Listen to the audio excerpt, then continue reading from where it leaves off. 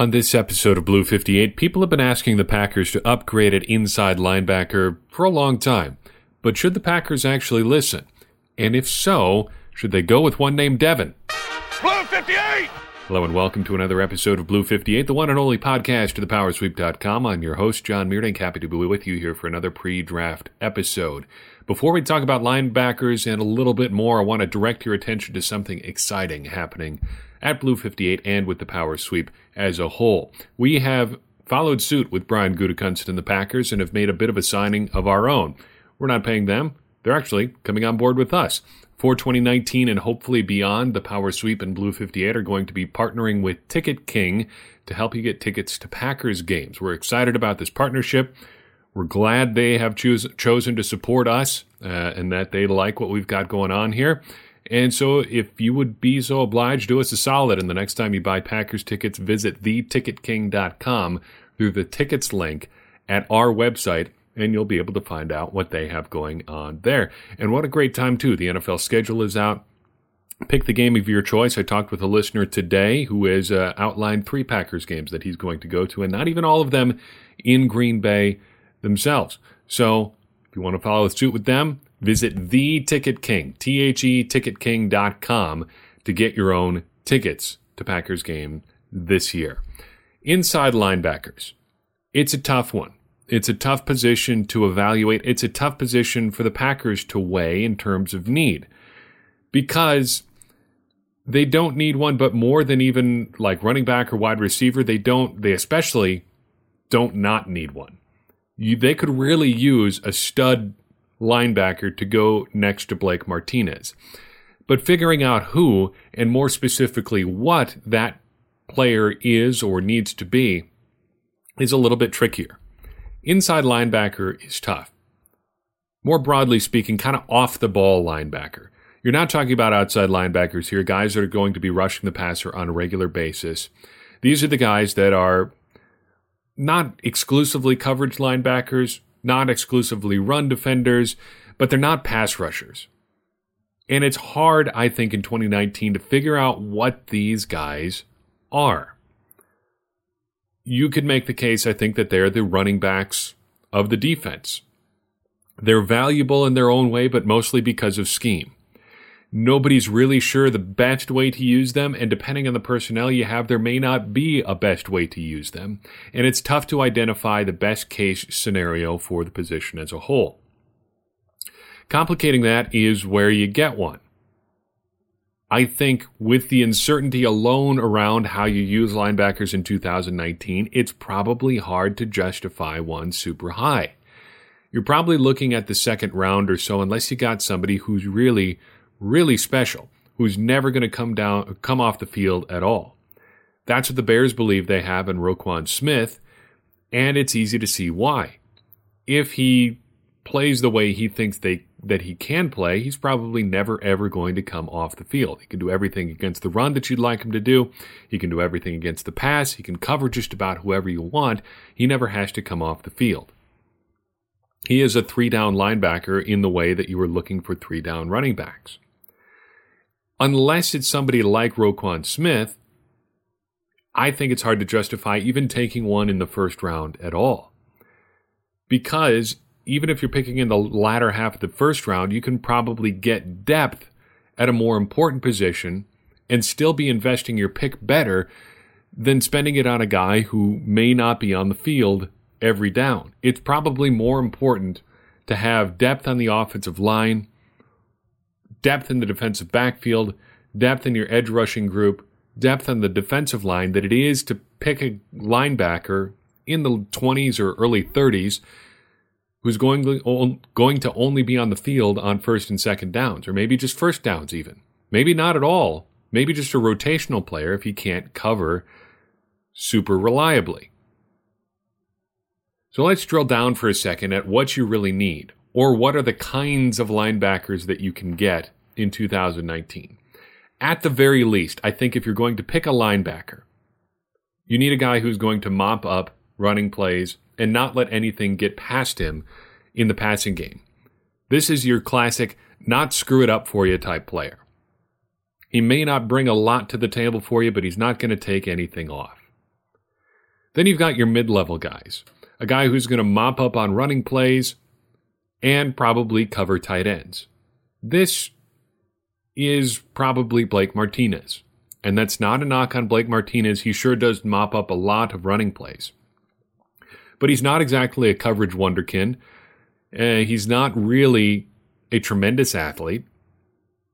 He does a lot against the run, but he doesn't destroy a ton of plays. He basically is absolutely solid at exactly what he is and absolutely nothing more. And all of that sounds like super harsh or maybe harsher criticism that is warranted against Blake Martinez. It's not. You need guys like that on your football team. And about any team in the NFL would happily take a guy who never screws up over a guy who makes 2 or 3 splash plays a game but also gives up 1 or 2. You probably would prefer the guy who doesn't screw it up for you. You'll find other ways to make those splash plays. Then you've got the high-level players. A guy who's going to mop up running plays, cover tight ends, and running backs probably, and be a big-time nuisance for anybody else who's trying to run routes over the middle. Ideally, that's going to be your 3-down linebacker, the guy who never has to come off the field. He's probably a little bit bigger than a defensive back or a safety or whatever, but he can run like a running back, like a tight end. These guys are going to be rare. And that's why it's probably not a super great idea to take one who isn't that high-level guy towards the end of the first round or even early second round. There are probably going to be some holes there. The thing about these responsibilities, too, or these roles or whatever, is that you probably don't need the traditional Brian Urlacher type to get it done anymore. At least not in 2019. Because of the way the league is set up, you can probably do most of those things with a safety. The Packers are one of many teams who are trying to do that, at least in part, whatever you call it. The big nickel, the money backer, the nitro package, whatever. Teams, including the Packers, are trying to do those jobs with defensive backs, safeties in particular. Unless you're going to get one of those guys that you think never has to come off the field and gives you a little bit of added size, you're probably not investing your resources as well as you could have, as opposed to spending them on something else, some kind of depth at a more valuable position. I think there are only 2 linebackers worth talking about in this year's draft. Because if you're going to take somebody outside of the first round, you might as well just take a safety and get some extra coverage responsibilities taken care of too. So let's talk about 2 of those inside linebackers. Both of them, as you might have guessed from the intro, are named Devin. Devin Bush of Michigan and Devin White of LSU. Of the 2, Devin Bush would be the one that I would take. He looks and kind of plays like a chunky safety with extreme athleticism and a bad attitude, and I mean all of that in the best possible way. He's 5'11", 234 pounds, and runs in the low 4.4s in the 40-yard dash, posts a casual 40.5-inch vertical. His agility drill scores are like a wide receiver. He easily cleared 10 feet in the broad jump. He benched 21 reps for good measure. Whatever metric you look at, he's a pretty darn good athlete. If you look at mockdraftable.com, a website that's very handy for comparing players against similar players, the 3 of the 6 players with whom he is most athletically similar are running backs. He is a running back who happens to play on defense. Scouts say due to his size, he's going to get caught up in the crossfire or the wash at the line of scrimmage a little bit, which I don't think is a criticism unique to Bush. That's kind of a macro issue with these more hybrid linebacker types. And the philosophical question there is whether or not that matters to you. That's not a problem about Bush specifically. That's a question you have to answer if you're willing or if you're interested in going with these more hybrid linebacker types. Is that something that you're going to be okay with? Because it doesn't matter who they are. If you're 5'11 and 230-something pounds, you're not going to have a real great day when you're going against a 6'5", 335-pound guard. That just happens. That's going to happen to anybody. That's a tough ask for even much bigger, traditionally built linebackers. So don't worry about stuff like that so much with the Devons, Devin Bush or Devin White. Of the two higher-end linebackers, Bush gets the nod in coverage over Devin White, but neither of them really tend towards the safety side of the safety linebacker hybrid spectrum. And I think the question you have to ask with both Bush and White, and this is one that I don't have a good answer for, is not are they good in coverage for a linebacker? I think it's just are they good in coverage or not? Because it seems like with both White and Bush, or Bush and White, depending on the order you want to go in, you're probably going to have to spend the 12th overall pick if you're the Packers and you want one of these guys. Are you comfortable with a guy who may or may not be a plus guy in coverage that high? Because in this draft, that's probably even high for a corner. There are not a ton of high-end corners in this draft. Are you comfortable getting guys who may not be the total package there? That'd be a big hurdle for me to clear. Let's move on and talk about Devin White at LSU. He is almost a carbon copy of Bush. So physically similar that it barely merits discussing the second guy's physical attributes. He's a little bit bigger. He's 6 feet tall, 237 pounds, a 4.42 versus a 4.43 in the 40. A little bit lower elevation on the vertical leap, but not much, only an inch. A bit worse in the broad jump, a bit slower in the agility drills, but so similar, it barely matters. The difference to me between Bush and White is one word that seems to keep coming up with White. And it's maybe not this word specifically, but it's variations of this. And if you read enough scouting reports, you start to see, players get described a certain way. And the one thing that comes up with White is raw or unfinished or maybe untapped potential. He's not so much a finished product. People seem to think he's still figuring out what he is as a player, which could be a bad thing, or it could be kind of a tantalizing possibility. Either he's just scratching the surface of what he can be as a player, which is pretty great. He was phenomenally productive in college, or he may never figure it out. We've seen guys like that in Green Bay. Guys that are great athletes, looks like they're on the way up as they come into the NFL, and then they never really figure out how to apply that athleticism in a league where everybody is, if not the same, almost as athletic as they are. Is that where Devin White's going to end up? Probably not. He's that good of an athlete, but will he figure out how to be more than just an athlete in the NFL? You can also look at things the other way. If Devin Bush is a finished product, is he already at his ceiling? Can he take it to the next level in the NFL? I think that's a fair question too, and it's one that I don't really have an answer for. So if you're the Packers, what do you do here? I don't know. I tend to think you probably don't take a linebacker at 12th overall, and then I think you probably just don't worry about it from there. This doesn't seem like a slam dunk position of need for the Packers, and unless you're going to get a slam dunk player at 12, you're probably better off going with a different position. Of the two, Bush seems closer to a slam dunk. I'm just not quite sure he's there. If he was 3 inches taller, we probably wouldn't even be having this discussion because there'd be no chance that he'd be around at 12.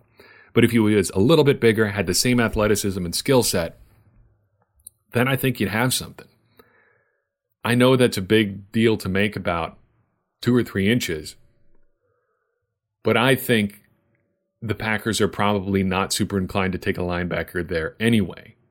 So I'm not super worried about it. Let's move on from linebackers. Let's talk instead about guys you're not quite sure about. We've used the term wild cards a lot in our draft preview series, and I'd kind of like to just dump 3 or 4 guys out on the table here and talk about them. 2 of them are edge rushers. One of them is a sort of do-it-all defensive guy, and the fourth guy is, we're not really sure what he is, and that's kind of the point. These are guys that you're not quite sure about, guys that may not have a position, or guys that just make you go, Maybe they've got a red flag of some kind, or maybe the red flag is imaginary. You don't really know. Just for fun, I want to talk about Caden Ellis. He is a linebacker, or is he? The Packers brought him in for a visit, and it kind of looks like he might be an off-the-ball linebacker type, but nobody's really sure. Why is nobody really sure? Because, well, Idaho wasn't even really sure what to do with him. He was a good athlete, but not like an overwhelming athlete, to the point that they could plug him in a lot of different places and just try him out and see what he did. He played a little bit of linebacker, a little bit of edge rusher, a little bit of tight end, a little bit of wide receiver for the Idaho Vandals. And coming out, he tested well, but not like overwhelmingly well either. The Packers had him in for a visit. It's not clear how they view him either. Tom Silverstein seemed to think they were looking at him as an off-the-ball linebacker type. He's probably a little bit light for an edge rusher, but who knows? Maybe he's going to be Spencer Havener and do a little bit of both in the NFL. Don't have a ton to say about this guy, but he's interesting. He's one of 12 children, and I don't know how else you sell him. He's wild. He's got a bizarre background in terms of college football, and if that's not a wild card, I don't know what is. The other three guys that we're going to take a look at in this category are a little bit more, I don't want to say serious because I'm not sure how serious any of these guys are, given that no one can really seem to figure out what to do with them. The next guy could be of interest for the Packers in a couple different ways. I'm talking about Tony Pollard out of Memphis. He comes up a lot in football Twitter circles, one of the guys that just seems like a football player because nobody's really sure what position he's going to play in the NFL. At 6 foot, 210 pounds, he kind of looks like a running back, and that's probably where you start with him. But he seems also like a true running back / wide receiver tweener. He doesn't really run well enough to be a running back, according to a lot of scouts, but he also, according to those same scouts, doesn't really run well enough to be a wide receiver either. What he is right now is a great kick returner. The numbers almost don't look right if you look at his stats on collegereference.com. He had 87 career kickoff returns during his college career. 7 of them went for touchdowns.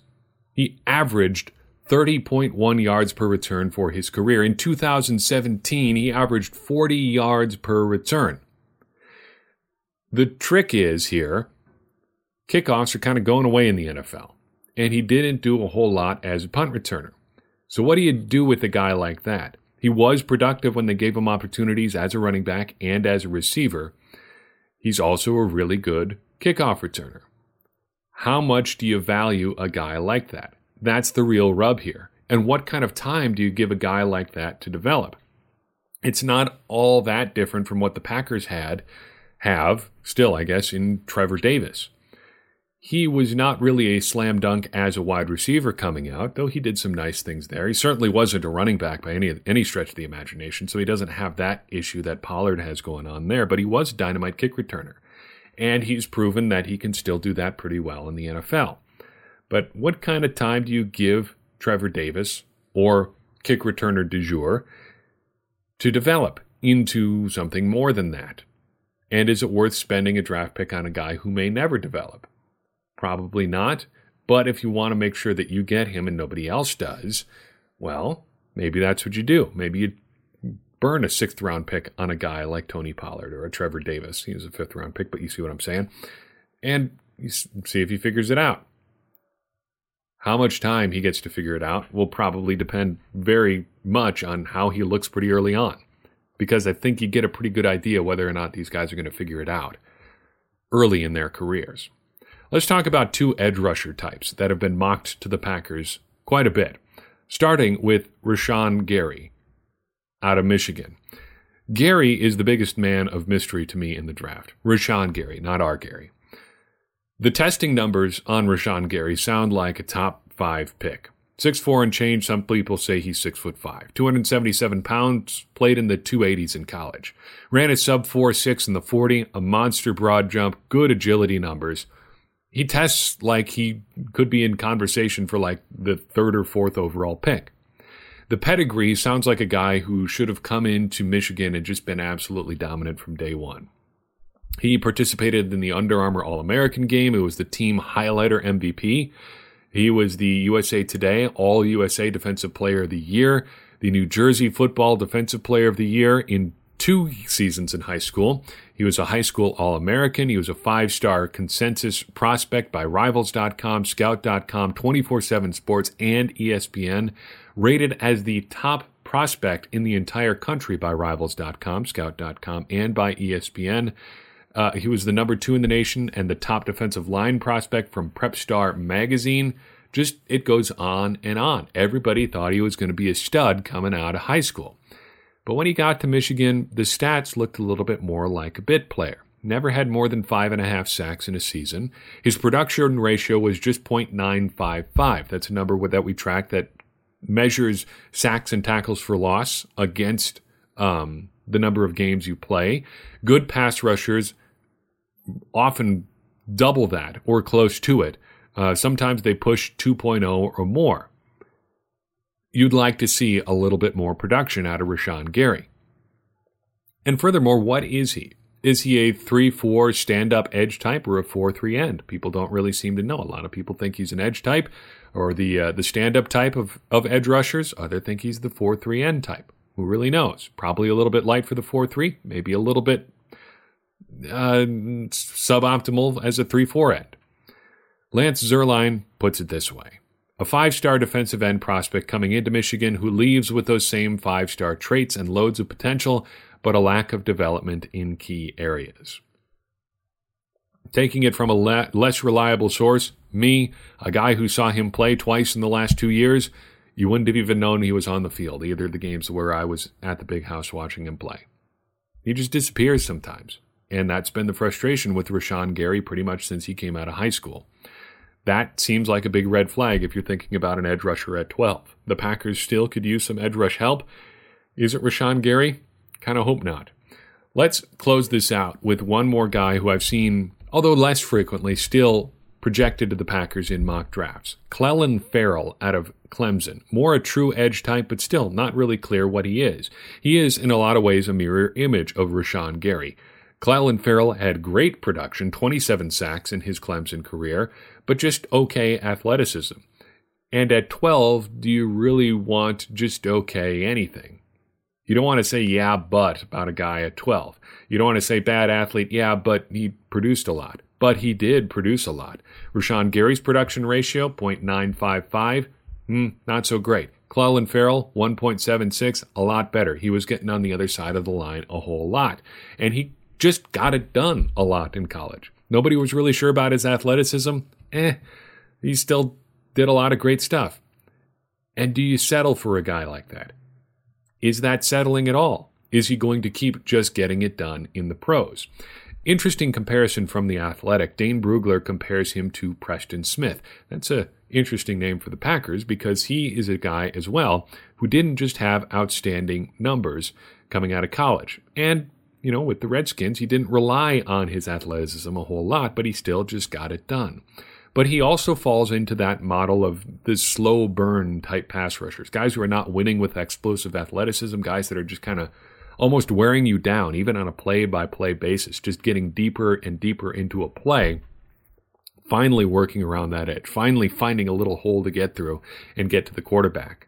Somebody, it feels like, on the Packers defense needs to be that guy who just wins one-on-ones by dominating the guy across from him. That makes life easier for the defense as a whole. It makes life easier for other players rushing the passer. But on the other hand, if you're the Packers and you just have waves of a bunch of unrelenting, if slow, pass rusher types, you can probably get some good results with that too. So maybe you just say, I'm overthinking this, and take Clelin Ferrell. Or another guy who may not be the most outstanding athlete in the world, but just finds a way to get to the quarterback. Either of these guys would probably be no-brainer picks at 44, but you're probably not going to have that opportunity. It's probably 12 or nothing for either of these two. Probably not going to fall to 30, and even if they do, you start to wonder at that point too if you should go in a different direction, depending on what you do at 12 overall. Maybe the Packers trade back from 12 and take one of these guys at 17. Maybe Brian Gutekunst doubles his 2 first-round picks this year into 4 first-round picks next year, and then 8 the year after that. And then in 2 years after that, he's got all 32 first-round picks. Who knows? Maybe things will get really weird. We'll see. What I would like to remind everybody while I've got you here, even before we get to the draft itself, the number one thing that you should be rooting for in terms of the Packers before they are on the clock is chaos. Things need to get weird for the Packers, and that has been true ever since they beat the Jets late last season. The Packers could be picking much higher. They're not. I don't want to have that debate again. The point is they are picking 12th, and to get one of the truly elite players, they need some things to go their way. And you, as a Packers fan, and me, as a Packers fan, and a guy who has a podcast that occasionally you listen to, thank you very much for doing that, we need to see some chaos ahead of the Packers. That could be a lot of different things. That could be trades. That could be people deciding they want quarterbacks. That could be people going on a run on offensive linemen. That even could be a guy like TJ Hawkinson going higher than he probably should. Whatever it is, chaos at the top end of the draft is going to help the Packers figure things out because it'll put more options on the board for them when their pick finally rolls around. And then things get interesting. If you've got the pick of the litter, the pick of the guys that you think you'd really like to have, and 2 or 3 of them are there at 12, do you just make the call yourself? Or do you trade back a couple slots and hope somebody else makes it for you? I think this year, trading back may not be the best option, at least not at 12. At 12, you got to get your difference maker. But it's a whole lot easier to get that difference maker if things get weird ahead of the Packers. That's all I've got for you on this episode. Thanks so much for listening, and thanks to Ticket King for sponsoring us this season and for those in the future. Really appreciate everybody who's taking the time to download and listen and do all the stuff that you do to help us keep this going. If you liked what you'd heard and want to help us keep things going, the best way to support what we do is by rating and reviewing on iTunes or wherever you listen. That helps more people find the show. If you want to take your support to the next level, the best way to do that is donating $1 a month at patreon.com/thepowersweep. $1 per month is enough to offset our hosting costs, and we appreciate each and every one of you who donates. And don't forget to check out our great selection of t-shirts and sweatshirts by clicking the shop link at thepowersweep.com. If you have an idea for the show or just want to say hi, reach us at thepowersweep.com on Facebook or on Twitter or by emailing thepowersweep1959@gmail.com. We do appreciate everybody who takes the time to reach out. And as always, every bit of feedback you give helps us make Blue 58 and the Power Sweep better and helps all of us become smarter Packers fans. And as I always say, smarter Packers fans are better Packers fans, and better Packers fans are what we all want to be. I'm your host, John Meerdink. We will see you next time on Blue 58.